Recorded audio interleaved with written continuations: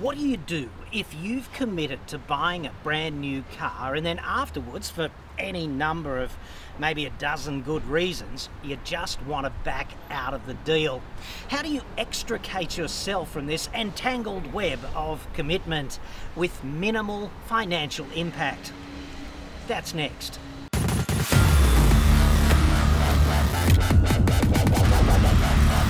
I'm John Cadogan from AutoExpert.com.au, and I get new cars cheap for buyers here in Australia. Website for that, obviously. Or you can just kick the car that's up there now, dude, depending on your personal flexibility. So frankly, I am at a bit of a low emotional ebb today because I just gave back a BMW M550i, and of course this is how Tony Stark must feel if the receivers move in one day and his shiny new Iron Man suit gets repossessed.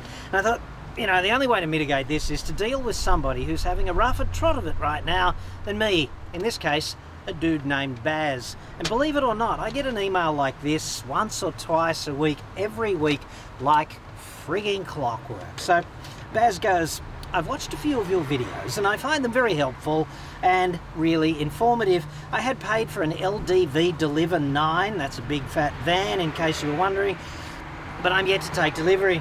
A few hours after doing so, I saw a Ford 350L long wheelbase high roof, he means a big fat Transit, drive up my road, and after asking the owner about it and having a good look around, I'm now feeling buyer's remorse. Don't you friggin' hate that? Anyway, and I wish to make a change and cancel the LDV purchase and buy the big fat Ford. Your advice about how to proceed would be greatly appreciated. Can you please assist? Well, Baz, we'll have a crack at that, mate, and this might assist you as well, depending on which stage of the process you're at between making that initial commitment and actually taking delivery. It gets harder and harder, obviously, to back out, but let's have a crack at that right now. Look, there can be 1,000 reasons to find yourself in this position because dealers are extremely good at just stitching you up. You know, you go in for a look and the next thing you know, there's ink on a page and the credit card has been, you know, deployed for the purposes of a deposit and you are stitched up, okay?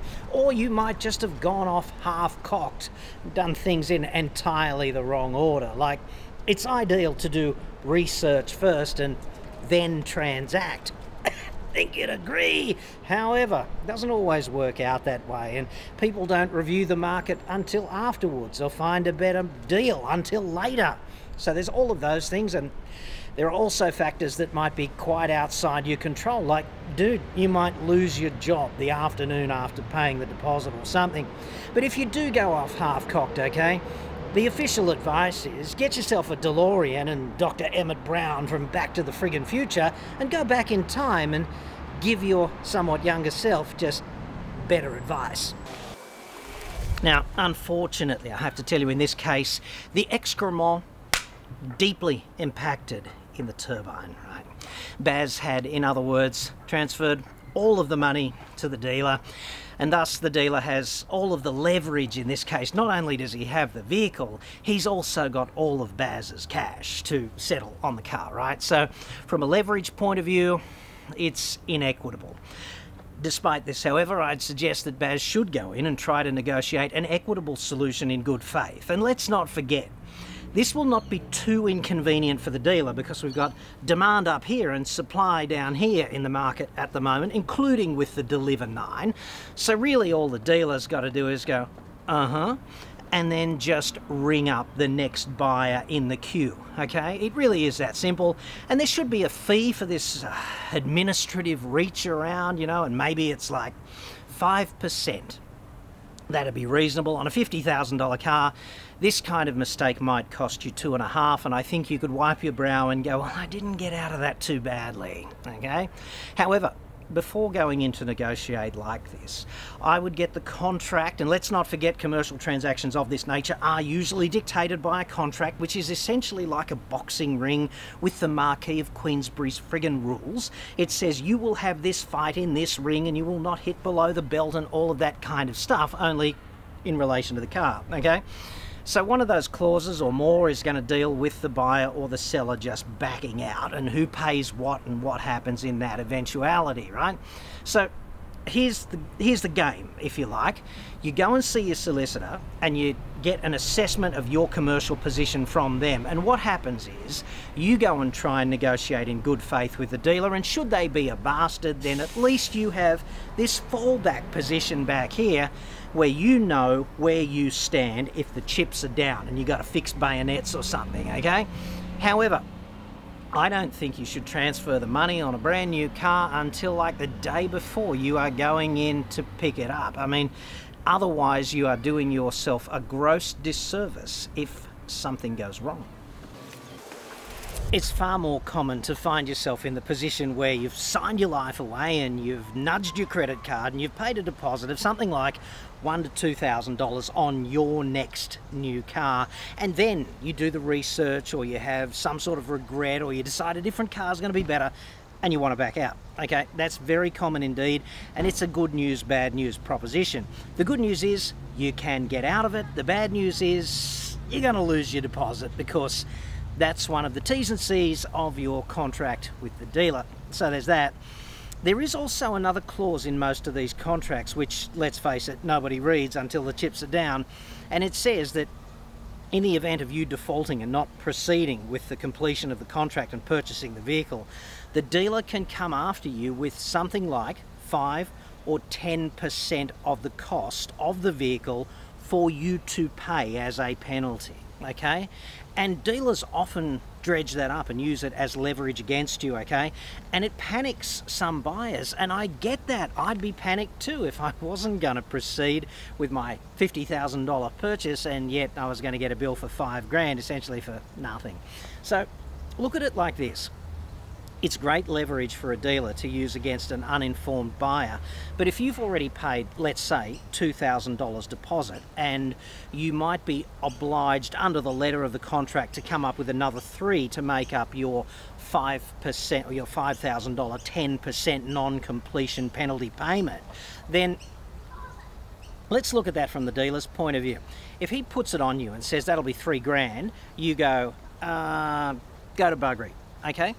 What does he then do commercially? Because he would have to go after you in court.